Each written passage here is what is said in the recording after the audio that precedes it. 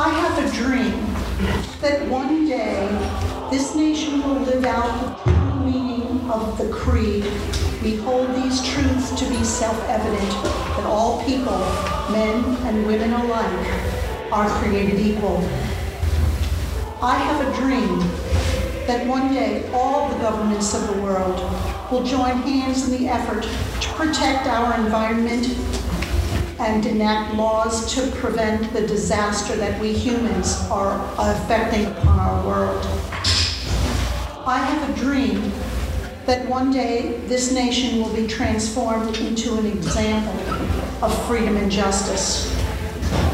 I have a dream that one day all Americans, all peoples of the world, will be able to sit down together at the table of brotherhood. I have a dream that one day our world will see the connectedness of all people, animals, and plants on this wondrous gift of the planet we call Earth. I have a dream that one day all people will live in a world where they will be not judged by the color of their skin, the location of their birth, the God they worship, but by how they treat their fellow human beings. These are my dreams.